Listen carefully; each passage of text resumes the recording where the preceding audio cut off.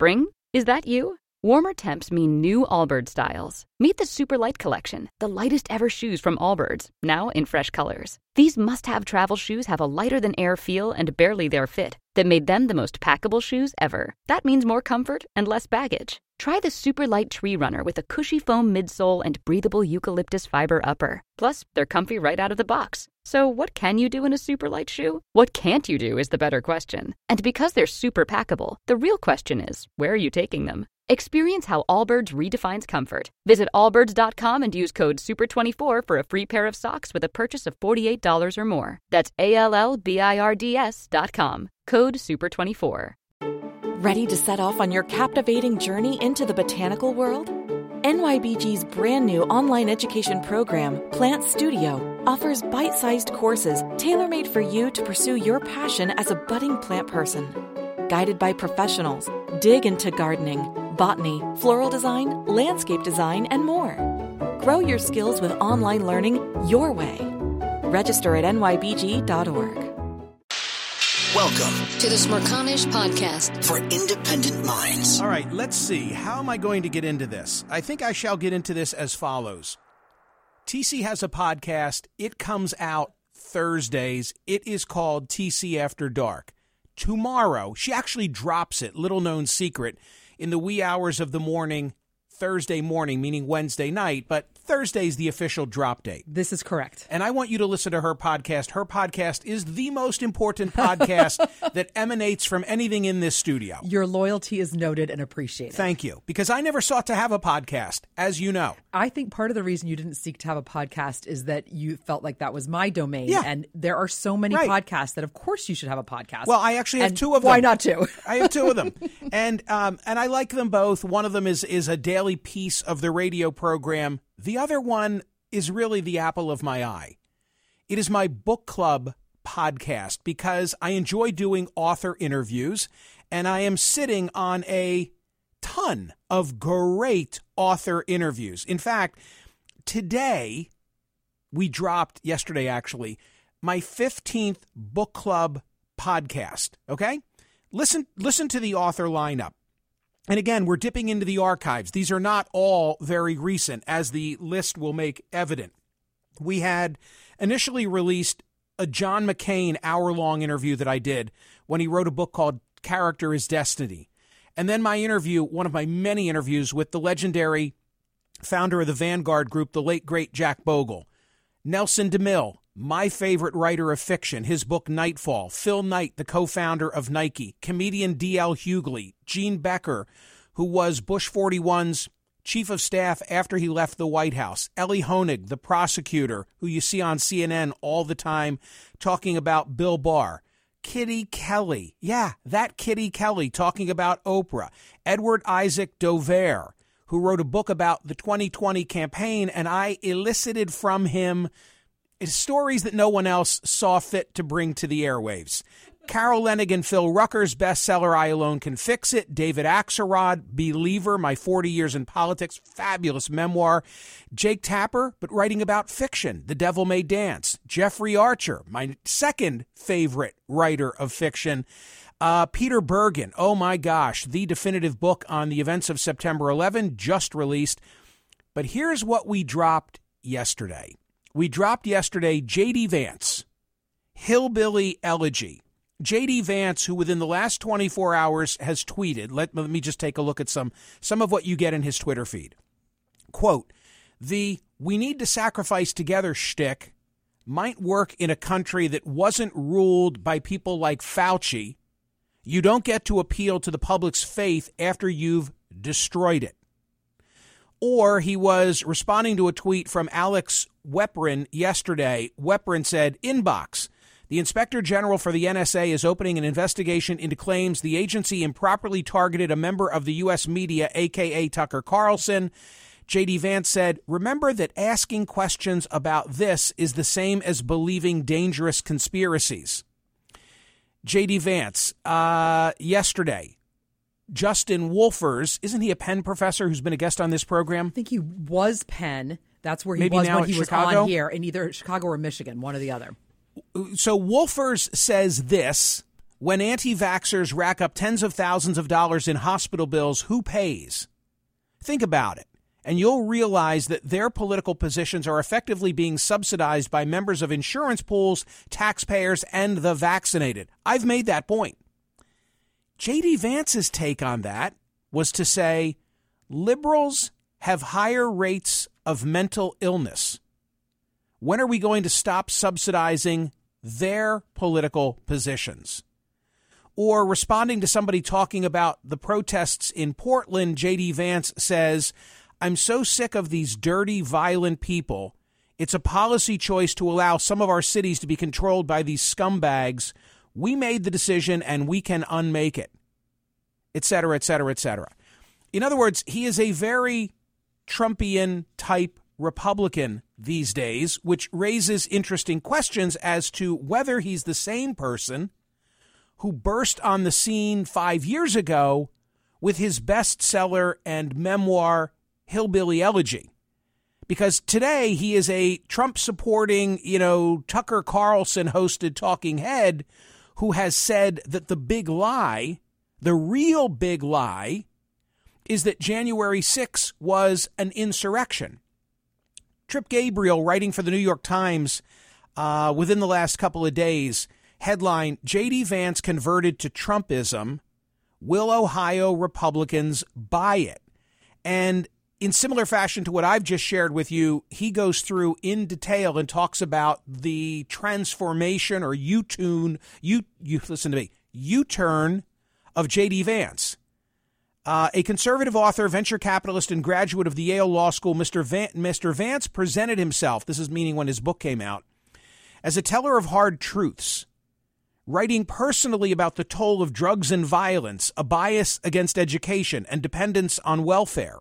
Rather than blaming outsiders, he scolded his own community. Quote, there's a lack of agency here, a feeling that you have little control over your life and a willingness to blame everyone but yourself. In interviews, meaning in the old days, he called Mr. Trump a cultural heroine and a demagogue leading the white working class to a very dark place. Today, as Mr. Vance pursues the Republican nomination for an open Senate seat in Ohio, he has performed a whiplash-inducing conversion to Trumpism in which he no longer emphasizes that white working class problems are self-inflicted. Adopting the grievances of the former president, he denounces elites and the ruling class for robbing us blind, as he said in his announcement last month.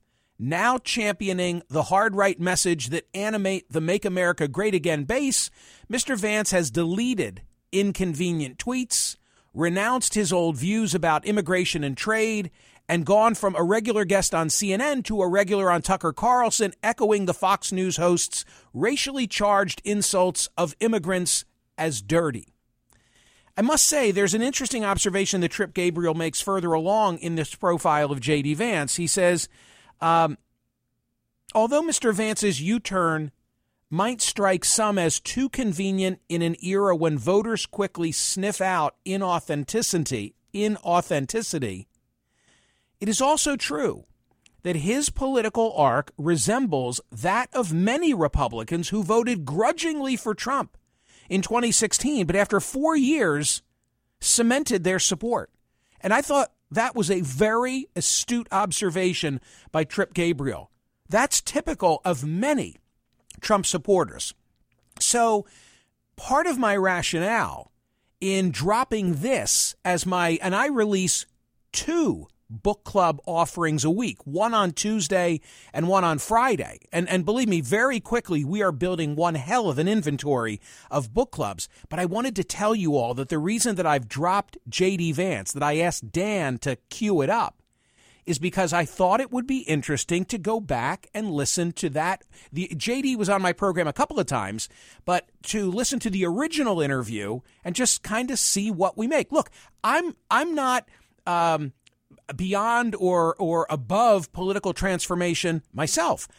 In 1980, I registered to vote for the first time as a Republican, like my parents, and from 1980 through 2008, meaning up to but not including 2008, I voted exclusively for Republican candidates for president. And then voted for Barack Obama, became an independent thereafter, and never looked back. I always have voted for R's and D's. But I was a card-carrying, flag-waving Republican, and we can have on a different day, as we have many times, the conversation as to whether I changed or the Republican Party changed or both. So I'm not critical of J.D. simply for saying, oh, wow, you were here in 2015 when the book came out, or 2016, I guess, and here you are today, because I'm subject to that same sort of criticism. I think that change is healthy. The question is whether there was change here for opportunism, or whether he presented himself differently than he really was, or maybe there's consistency. Maybe there's consistency. I don't know. Maybe this is who he always was. But if you listen to the book club podcast, perhaps you'll discern the answer. So I pulled a clip from the book club podcast, from the book club interview. This is about a 3-minute clip from your J.D. Vance original interview from July 15th, 2016. And I actually found part of it where you're talking about then candidate Trump. Would you like to take a listen? Abso-effing-lutely. Okay, here we go. This is you with J.D. Vance in 2016. July. Let me just hold on now. It's July this of time 20, of year. Right. So it's July of 2016. So Donald Trump is the nominee by this stage. Right. Okay. All right. I love it. I think what my book is trying to do, there is a sociological element of it. I do rely on academic studies to make some of the arguments that I make. But at core, what I'm trying to do is explain how a given group of people think, how the culture processes certain information, and frankly, why there's a lot of anger and disaffection, and why, at the end of the day, I didn't know that anger and disaffection would take the form that it has, but I can't tell you I'm surprised, coming where I'm from, that Donald Trump is the Republican Party nominee, because as I write in the book, this is going to come out some way. This anger and this disaffection and this mistrust of elites, it's going to manifest itself in some way, and here we are. Well, somewhere, either in the essay or in the book itself, I can't find my place now, but you made the observation, drawn from polling data that I'm familiar with, that his evangelical support is largely predicated on self-describes who don't go to church. Yeah, that's exactly right, and it's a really interesting phenomenon. If you actually break down evangelicals by regular churchgoers versus non-churchgoers, so the folks who just say, yeah, I'm an evangelical, but I don't actually participate much in religious service, the folks who aren't going to church are the biggest supporters of Donald Trump, and those who are regularly going to church, they're voting for different candidates. They were voting for Rubio or Cruz or Kasich. And I think that's a really fascinating insight into the lives of these people, that those who are part of a religious community, those whose lives are in some ways intact, are not supporting Donald Trump. And I think there are lessons to take from that. Well, a final question for J.D. Vance. Then why has this support for the white church, for lack of a better descriptor, dropped off? I mean, is it because the church leadership has been hijacked, had their role usurped? You point out that now the most important institution of our lives, if it exists at all, encourages us to point a finger at faceless elites in Washington. Who or what is to blame for that? So I think it's extraordinarily complicated. I think that part of it is just the rise of the megachurch as an institution, which may be good in some ways, but at the end of the day, doesn't provide the sort of community support and the local group that older institutions and older churches provided. I think a big part of it is that the church is becoming extraordinarily political. So it's hard to sit in a modern evangelical church these days unless you're a very devout Christian conservative. As someone who is both a Christian and somewhat conservative, I think I understand the appeal of that message, but it also can be very alienating for people. So there are a lot of other factors, I think, at work here, but I do think that the politicization of the church and the deinstitutionalization of the church, the fact that it's moved online, on TV, and into megachurches are two really big explanations. So what do you think, TC? I hear a deep thinker. Oh, so I see a so smart rich. guy. Yes. I don't hear anything in that clip that says, oh, this is a different person, as far as I know, than is running for the U.S. Senate from Ohio today. Yeah, but I don't hear someone calling people dirty or lying, or you see what I'm saying? So, I definitely, to go back to, liberals have higher rates, Right. just in the last 24 hours, Right, mind you. right. Just in the last 24 hours. I don't see someone who would say liberals have higher rates No. of mental illness, because at the time, who was buying the book? Liberals, with or without mental illness. Well, and I heard him a bit distancing himself, these people, that church. So he's not identifying as much with that base as I think he is now, which I found interesting. The other thing that I really heard in that interview, frankly, is your Sharpie. Well, that hasn't changed. So I don't know if people noticed that, but that was legit from 2016. So when you hear the podcast, if you go back and you want to listen to the whole J.D. Vance interview, definitely keep a listen to Michael taking copious notes. So J.D. Vance is running for the United States Senate from the great state of Ohio. Meanwhile, running for governor of California, as I've been discussing, Larry Elder, raising a similar question of, is Larry today the same man he has been, in his case, on the air? What do I mean by that? Well, the LA Times today, and this is linked at smerconish.com, James Rainey Sema Mehta, I think is the pronunciation. Headline, Larry Elder's outspoken conservative radio rhetoric is under scrutiny in recall election. Remember the quick history as it relates to me.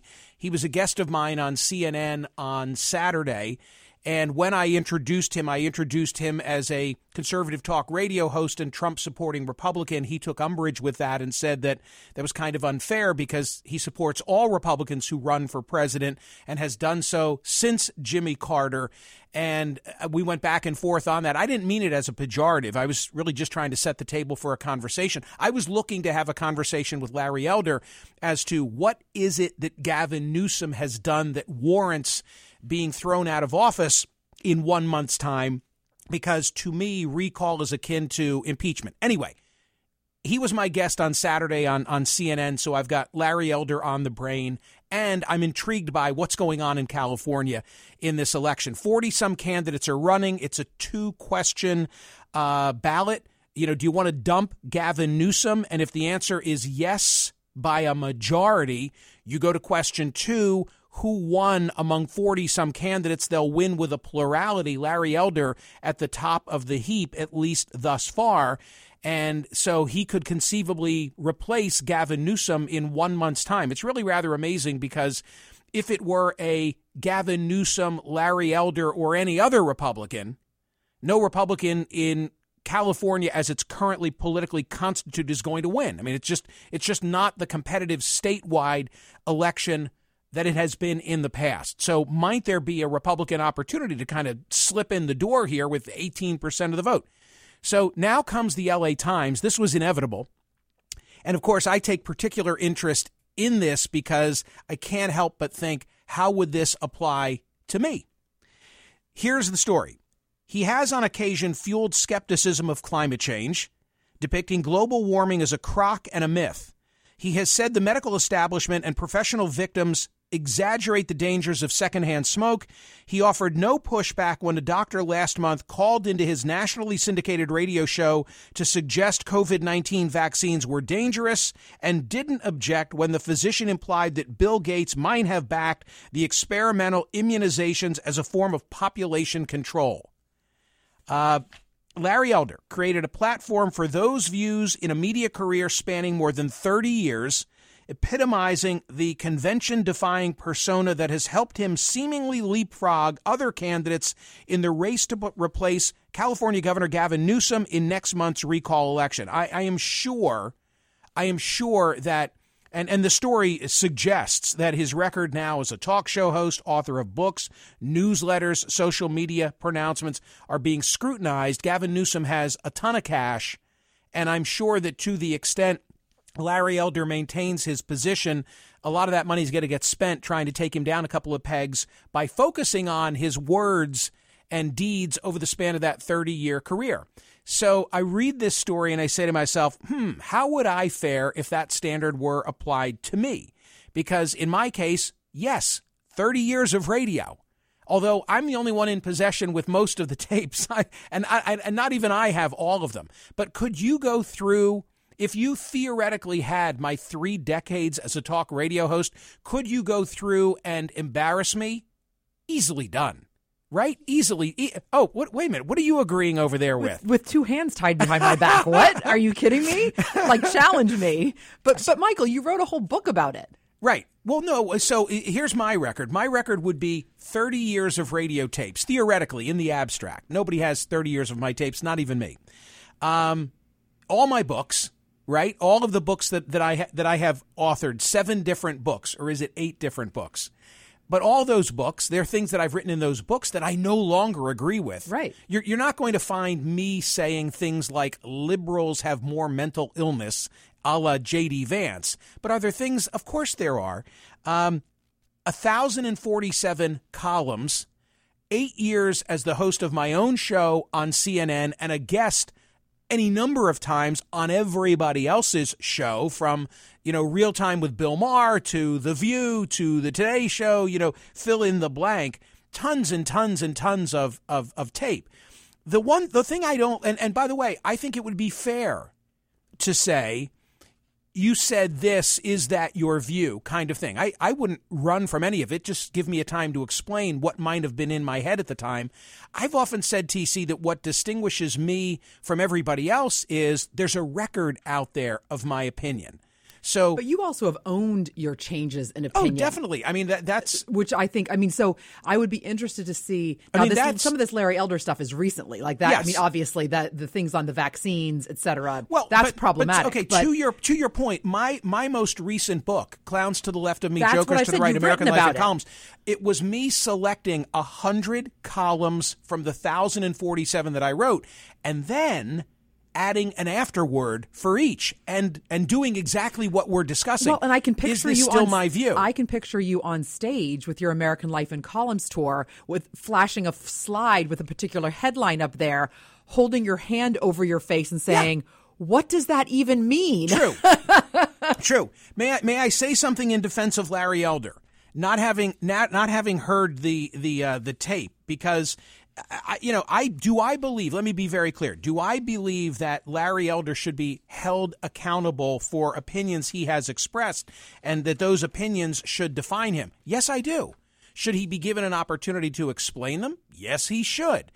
The part of the story that I as a talk radio host, I come to his defense is this. He offered no pushback when a doctor last month called into his nationally syndicated radio show to suggest that COVID-19 vaccines were dangerous, and didn't object when a physician implied Bill Gates might have backed experimental immunization as population control. That sounds like some wacky stuff that if Larry Elder, unless Larry Elder believes that, if Larry Elder is on his game, Larry Elder needs to be sitting behind the microphone and say, whoa, what are you talking about here, right? And push back on the guy.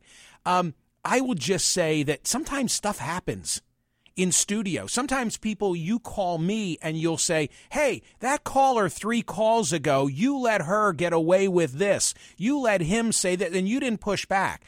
And candidly, sometimes I got to go to the head. And sometimes I have a commercial and it's, this is a new script. I should have read this before the show. And sometimes I'm looking down at the next call. Like, distraction's legit. If you heard the call and you engage the caller, like if somebody calls me and says Bill Gates engaged in population control for immunization, I think I'd say like what the hell are you talking about, right? But I'm allowing him some slack for something that just might get by you. I don't know. I haven't heard the tapes and I don't listen to Larry Elder's show. So there you go. J.D. Vance and Larry Elder. That's both, a lot. Yeah, both running for office and both being held accountable for their public domain record. I love it. Yeah. I love it. A lot of words out there. I think that's the lesson. A lot of words out there. Hear more of Michael Smerconish on SiriusXM's POTUS, Channel 124. Live weekdays from 9 a.m. to noon East or anytime on the SXM app. Connect with Michael on Facebook, Twitter, YouTube, and at Smerconish.com. Michael Smerconish, for independent minds. Spring, is that you? Warmer temps mean new Allbirds styles. Meet the Superlight Collection, the lightest ever shoes from Allbirds, now in fresh colors. These must-have travel shoes have a lighter-than-air feel and barely their fit that made them the most packable shoes ever. That means more comfort and less baggage. Try the Superlight Tree Runner with a cushy foam midsole and breathable eucalyptus fiber upper. Plus, they're comfy right out of the box. So, what can you do in a Superlight shoe? What can't you do is the better question. And because they're super packable, the real question is, where are you taking them? Experience how Allbirds redefines comfort. Visit allbirds.com and use code SUPER24 for a free pair of socks with a purchase of $48 or more. That's ALLBIRDS.com, code SUPER24. Ready to set off on your captivating journey into the botanical world? NYBG's brand new online education program, Plant Studio, offers bite-sized courses tailor-made for you to pursue your passion as a budding plant person. Guided by professionals, dig into gardening, botany, floral design, landscape design, and more. Grow your skills with online learning your way. Register at nybg.org.